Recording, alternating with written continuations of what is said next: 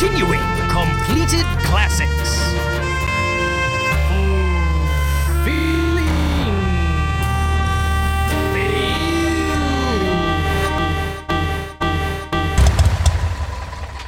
Something's gone wrong. Hello and welcome to the first and hopefully last lost episode of the Follow-Up Showdown. I am your host, Paul Getz, and well, this was a full episode that we recorded with some fabulous guests. However, unfortunately, we tried a new microphone setup, and long story short, it didn't quite work out. So today I will be recounting everything I could recall about that night and that episode, as well as what I have written down in my notes here to help me along. Now, how am I going to do that without being incredibly boring? Well, my girlfriend, Kim Seltzer, is joining me today in an effort to let me know if I'm being boring and try to keep me from doing that. Kim, are you ready? Yeah, can I have a note already.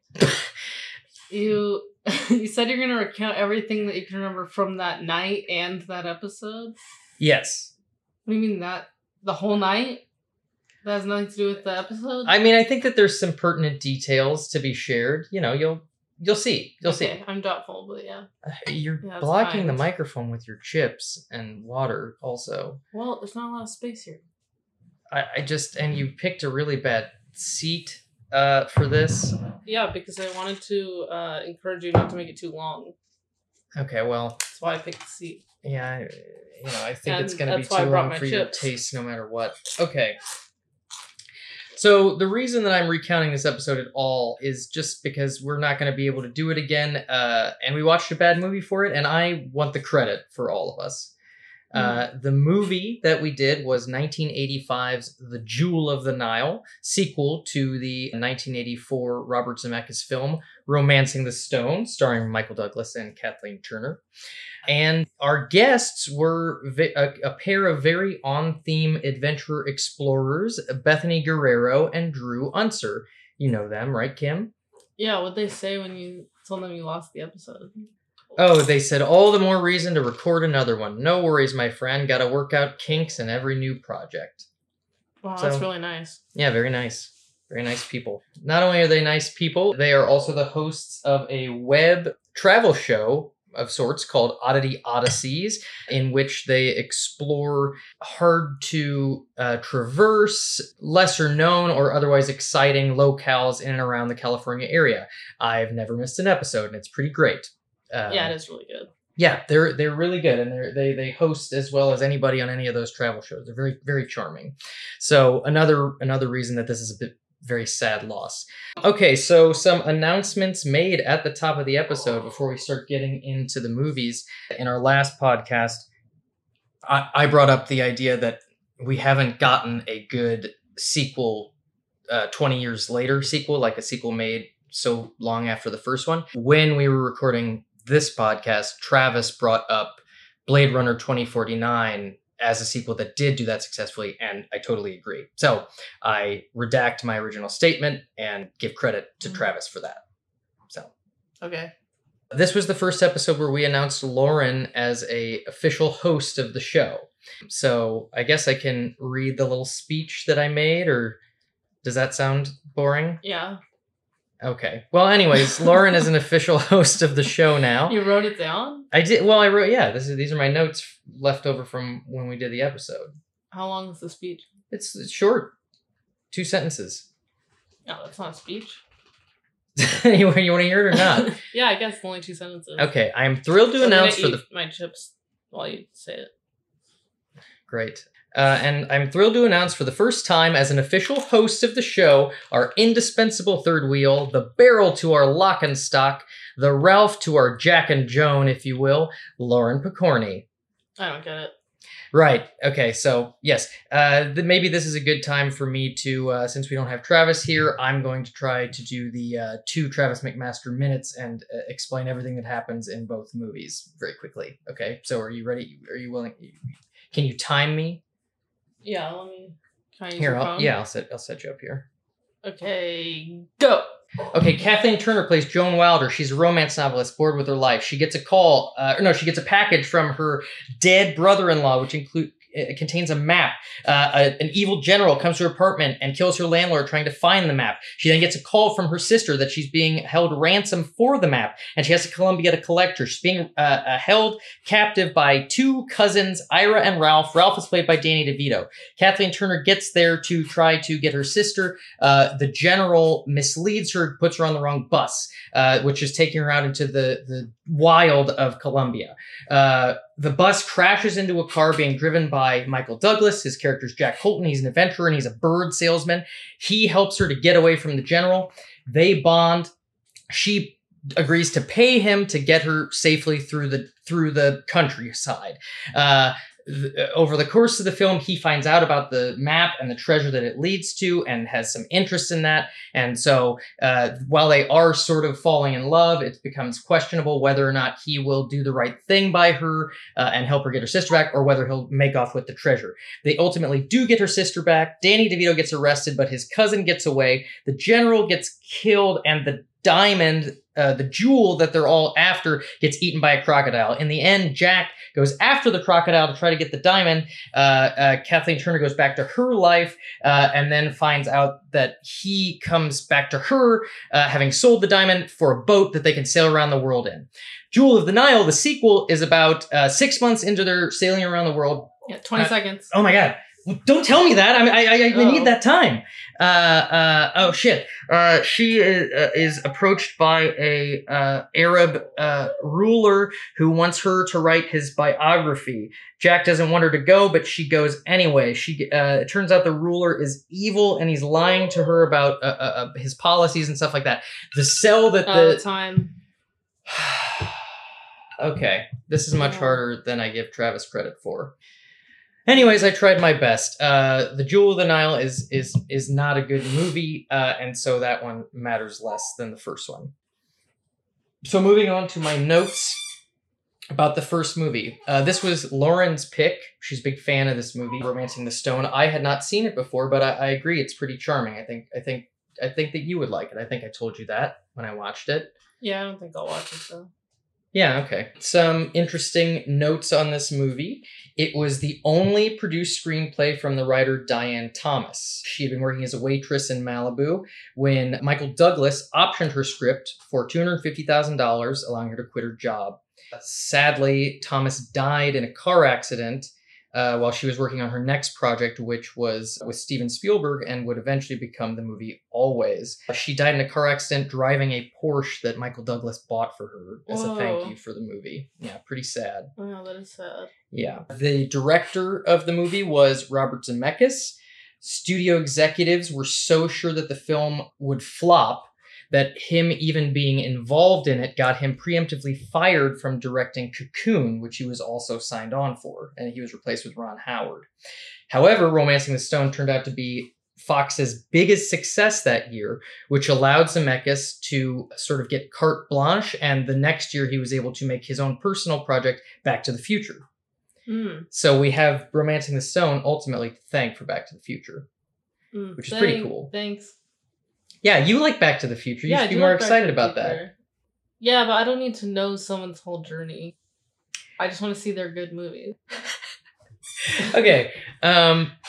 Actors' notes on that movie. Michael Douglas was intrigued by the script primarily because it was an opportunity to exhibit his rock climbing skills that he had honed as a teenager. And he does. He really does. There's one moment in the movie in which he's climbing what almost looks like a flat wall, and he falls halfway down and is able to catch himself with just his grip. So, pretty good rock climbing skills. Yeah, but it's not cool because it's like it could have been a stuntman. But it wasn't. Like, it was like he just wanted to show off to the people on set. Well, and at the end of the world, I mean... But the world doesn't know. You and, like, I guess your listeners know, and now me. Well, but maybe in interviews he was like, that's really me doing that up there. I would argue, I love Danny DeVito, as you know, but I would argue that Ralph is a totally unnecessary character in this movie. because he's not really the bad guy, and you're kind of seems like you're supposed to root for him, but then he gets arrested in the end anyway. It's really just kind of a mess of a character. But he does have a really great piece of physical comedy where he's trying to take a wanted poster of himself down and he falls over a counter. It's pretty great. Nice. This is all from the episode? We did definitely talk about all this. Yeah. Okay. Yeah. Just making sure you're staying on track. Seems like it's been half hour already. Well, it hasn't. Also, just as an aside, for the original Minute with McMaster that we recorded for this podcast, Travis, for the first time after some criticism of all of his Minute with McMasters, mostly from me, Travis tried writing down what he wanted to say for his minute, because normally he just goes off the cuff. Yeah. But he also messed that up, in my opinion, because all he wrote was like a little synopsis that ended with like, will they make it out alive? Rather than recounting everything that happens. Exactly. He didn't give a summary. He just gave a synopsis, and he didn't even do it for the second one. So, well, I'm glad we can take this opportunity to criticize him when he can't defend himself. Well, I criticized him then, and it would have been part of the episode anyway, so I don't feel so bad about that. All right, moving on to The Jewel of the Nile, the movie that we're all here to talk about, or we were there to talk about. While The Romancing the Stone has a 84% on Rotten Tomatoes, Jewel of the Nile has a 48% and deserves every bit of that failure. It was a commercial success, ultimately, profitable movie, but panned by critics, and deservedly so. So the origin of this movie is kind of interesting. Fox... Kind of? Well, okay. Let's get into it. I find it quite interesting. Fox, like I said, Romancing the Stone was their biggest movie of 1984. They were having a tough time at the time, so they wanted another hit. So, in order to get a sequel to Romancing the Stone made as soon as possible, they exercised a sequel option in the contracts of both Michael Douglas and Kathleen Turner, who were essentially forced to do the sequel to the movie right away. Kathleen Turner in particular was resistant. She had script approval, and during pre-production, she tried to quit the movie and was threatened with a $25 million lawsuit, which essentially forced her to stay on board. Messed up. Yeah, really messed up. And really, I think the main thing that works really, really well about Romancing the Stone is that the chemistry between the two of those leads is what I would call electric. It really works for me. Didn't work for Travis and Lauren, which is insane, but Drew and Bethany were definitely on my side when it came to that. But, sure. And also Lauren likes it, so I don't know why she would like it if she didn't think they had chemistry. But whatever. They definitely do in the first one, and then in the second one, it is just gone. It's almost like you can tell they hate each other. They spend most Do they hate each other? Well, I don't know if they hate each other in real life, because they go on to make another movie together, The War of the Roses, but in that movie they play a married couple that hates each other. So I guess it's possible. Either way, they spend a lot of the movie just kind of having them fighting so that they can't be romantic together. So they're just squabbling about different things throughout. And then at the end, they get back together. But it's like, by that point, who cares? It's kind of like a Ross and Rachel situation where it's like, if you're just going to make each other miserable, I don't want you together type of thing. Yeah, but I did want them to end up together. Oh, okay. I mean, I guess I did at the time, but yeah. In retrospect, I think it was the wrong move. Well, in retrospect, there's a lot of problems, but you still ultimately want them to end up together. Really? I would say I don't feel that way anymore. Well, okay. Anyway, back to Jewel of the Nile. Robert Zemeckis did not return to direct. He was busy with Back to the Future, so directing went to Louis Teague, best known for The Lady in Red and Cujo. And he was simultaneously making the movie Cat's Eye, another Stephen King project at that same time. Diane Thomas was still alive when this movie was written, but she was busy with Steven Spielberg, so the writing of Jewel of the Nile went to Mark Rosenthal and Lawrence Koner, who would go on to work on Star Trek VI and Superman 4. So completely different sensibilities going into this. So boring. Those movies? Yeah, sounds like. Yeah, I don't think you would like those movies, for sure. Danny DeVito was only in the sequel because it was in his contract that he had to be given the opportunity to be in the sequel. And while, as I said, he doesn't work in the first movie, has absolutely no reason to be in the second movie. So too much contract talk. okay, all right, moving on. Fair enough. Last, it's not a fun fact, but also, I just said, I said it's not going to be fun. Well, it's another sad fact. Not only did the original screenwriter of Romancing the Stone die before this movie, the sequel premiered, 3 members of the production team, the production designer and the production manager, all died in a plane crash while scouting locations in Morocco for Jewel of the Nile. Oh, so it's cursed. So it was a very problematic production, that's for sure. Well, isn't it kind of nice that the writer died, because then they didn't have to see it be such a flop? I suppose, but she didn't write it, so it wouldn't have affected her at all. Oh. I mean, I guess her legacy I tarnished. guess it's usually not that nice when someone dies. No, not nice. Very, very tragic, for sure. Okay, so in terms of existing sequels, there was meant to be a 3rd installment called The Crimson Eagle, which would have been about Jack and Joan, along with their 2 children, going to Thailand and being blackmailed into stealing Oppressor's statue. It was put into development and never made. So that's just there. That's just there for listeners who would be interested in that. Okay, so then moving into the pitches that we made on that night. I asked everybody in the circle, should there have been a sequel to Romancing the Stone at all? What'd they say? Oh my god, what'd they say? I believe it was a unanimous no. It has a really nice ending, tied up in a lovely bow. You don't really need anything else. So that's what I would... Couldn't agree more. Yeah. Doesn't need another movie. Doesn't need a podcast.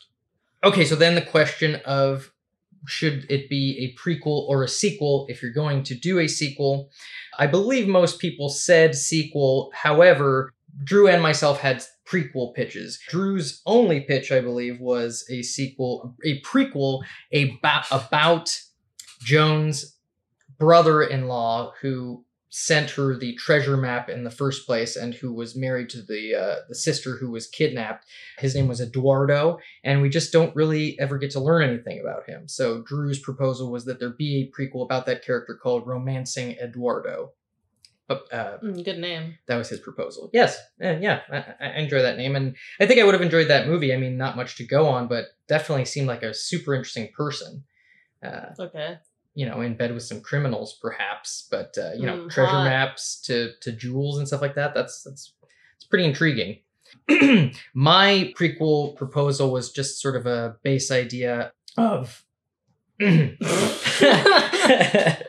relax of the story of Ira and Ralph. All I really had for that was a title, which was Cousins in Cahoots. Oh, yeah, I don't like it. Why? Doesn't even sound like a movie. What movie sounds like that? Oh, Nuns on the Run. Yeah, a movie I've never heard of. Well, it's a movie, so anyways, gotcha. Gotcha, I'm not gonna watch it. None of these are real. Oh, Nuns on the Run? No, I meant your... Well, yeah, I'm not gonna watch that either. Okay, that's fine. I don't think it's supposed to be very good. I think it's about male criminals who dress up as nuns to escape the law. Okay. Could have fit right into Cousins in Cahoots. Moving on. Let's get right into the pitches so that I can stop boring you, even though this is an impossible task. We just did get right into the pitches. Well, that was the prequel pitches. Now we're moving into the real pitches. Lauren's pitch, I believe, caught up with them while they were sailing around the world and back again. I know Jack got kidnapped by some evildoers, and then it was up to Joan to, on her own, find him, track him down, and save him. And she called it Romancing Alone. Should have been named Romancing the Joan. I like Romancing Alone more, to be honest. Come on. Let me get a pitch in here. Romancing the Joan. Well, what's your pitch? It's me. I play Joan. You play the same character? Uh-huh. Okay, so it's a prequel. Okay. What happens? Well, let me hear some of your pitches, and then I'll take the best stuff from them. All right. Travis's was a modern sequel that takes place today with an older Michael Douglas and Kathleen Turner, and it involved them as their characters behind the scenes of a movie being made of the novel written by the character Joan at the end of Romancing the Stone. So basically, a fictional movie being made about their characters. And behind the scenes, there's some sort of criminal activity going on that they're trying to avoid or circumvent while the other movie is being filmed. And it was called Hollywood Diamonds. Not a good title, but pitch is okay. Okay, nice. You like that one. Cool. Bethany's pitch was an untitled Romancing the Stone sequel co-starring Jessica Lange, in which it was about... Untitled Jessica Lange project? Yeah, that's kind of what I have written down. And it was about another woman who's a little bit more like Jack and sort of having his adventurous style coming in, and it having to be a thing where she's trying to steal Jack away from Joan, and Joan sort of like gets herself into trouble, trying to prove herself the more courageous, adventurous, and capable of the two women, I believe.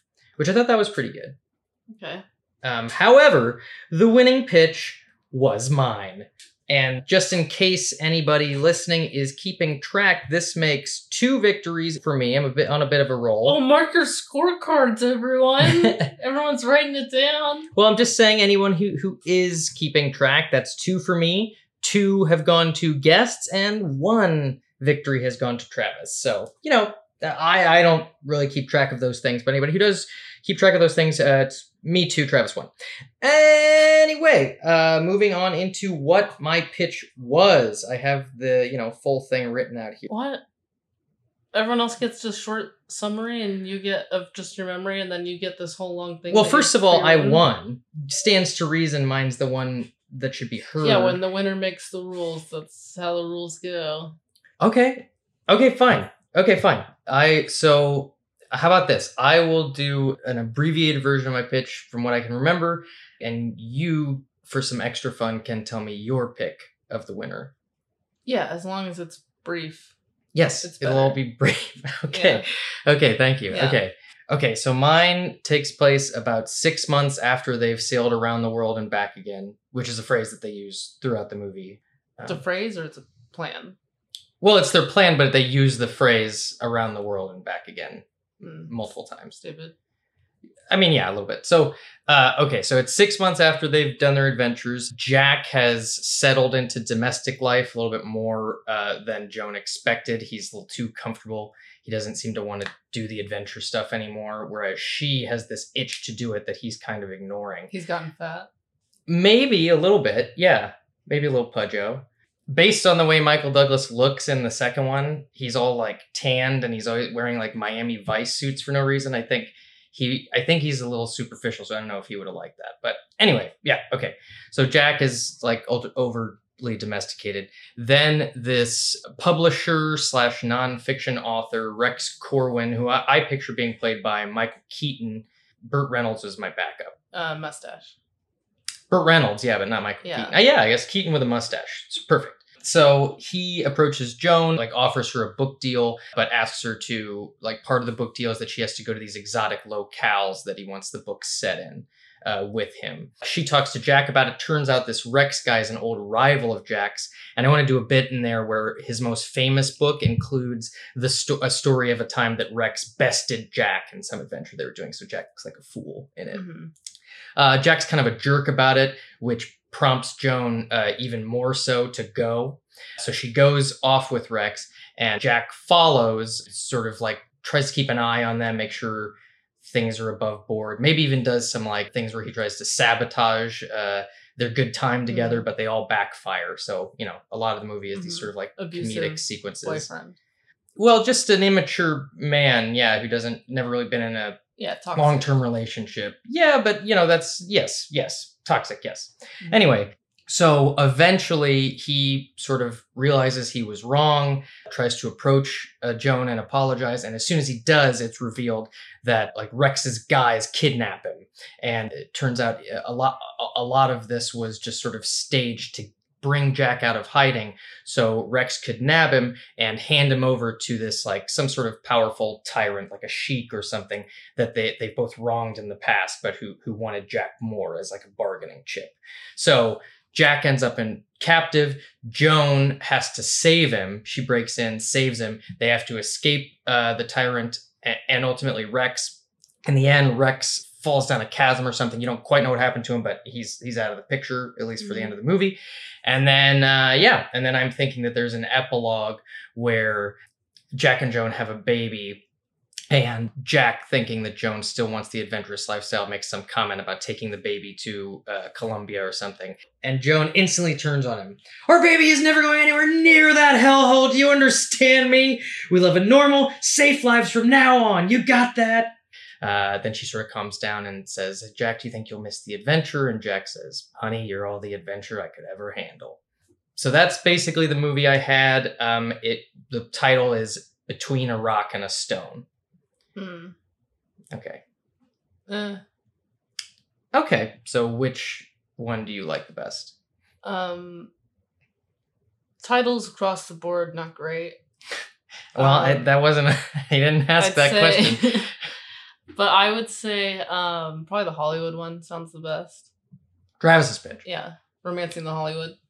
Well, to be honest with you, I agree. Looking at these as just sort of base pitches, that one was probably the most captivating in my opinion. So yeah, for your money, Hollywood Diamonds by Travis McMaster is the winner. Yeah, but if I'm investing or producing, I'm gonna require a title change. Fair enough. But, and also, for our listeners, keeping in mind that when it was put to a room full of 5 people in the first place, my pitch, Between a Rock and a Stone, it won. Okay, yeah, I don't think it... it's really fair to say who the winner was, because not everyone got to hear my pitch of Romancing the Joan, and that could have won. I suppose that's true. Yes. So yeah, I guess it's up in the air, is the conclusion. No winner, no clear winner, but probably leaning towards Romancing the Joan. Very good. Well, I really appreciate your help today. I guess that's all I need to say about this episode. I am sorry we didn't have it for you this week, but we will have... We will have Drew and Bethany on for a future episode. They've already chosen a movie that they want to do, so we're very excited about that. Announce the movie! Oh, what's she talking about? Oh, I want to try it. Well, I just don't know when we're going to do it, so I don't want to, whet anybody's appetite way too early, Okay. Anyway, we will have them back on, and we're very much looking forward to that. In the meantime, do yourselves a favor and check out Oddity Odysseys. You can find that on YouTube or at oddityodysseys.com. Next week's going to be a regular one, and hopefully we won't have this kind of trouble again. Thank you, Kim, for helping to keep things moving along. Yeah. And I hope those chips are as delicious as they sound. Yeah, they're pretty good. Cool. Not hot anymore. All right, well, thanks again. Have a good one. Why are you waving at the screen? We're waving at the mic. Yeah. That's weird. On the next follow-up showdown. Today's selection, 1994's The Return of Jafar. How do we feel about the movie? Lauren, this was your first viewing. No, it was, I did not think it was good.